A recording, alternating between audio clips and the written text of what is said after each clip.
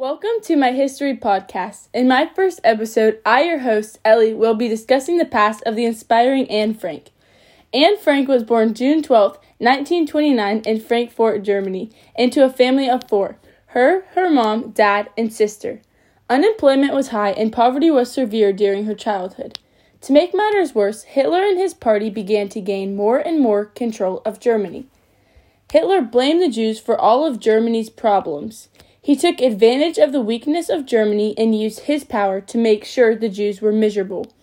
The Franks were Jewish and could no longer stand living under Hitler's control, so they moved to Amsterdam. There, Anne's father, Otto, founded a company that traded in pectin. Just as the Franks felt at home in the Netherlands, the Nazis invaded Poland, and so World War II began. On May 10, 1940, the Nazis invaded the Netherlands, and the Dutch surrendered and gave Germany their power.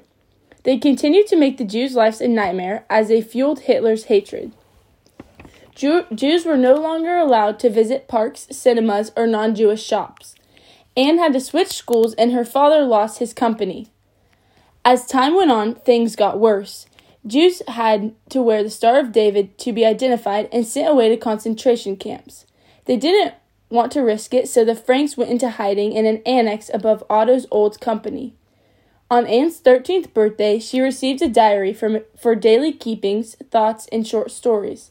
Little did she know this would create a spotlight in reality for the lives of terrified Jews during World War II. On August 4, 1944, the police raided the annex and took everyone away to Auschwitz, a concentration camp. Anne and her family were taken to labor forces instead of gas chambers. Anne Frank was transported from camp to camp, and she began to develop a disease due to the lack of food, cold, and bad conditions. Margot, her sister, and Anne died around the same time due to exhaustion. Otto ended up being the only one to make it out alive, sadly. As Otto went back to the annex, he discovered Anne's diary and was heavily influenced by it.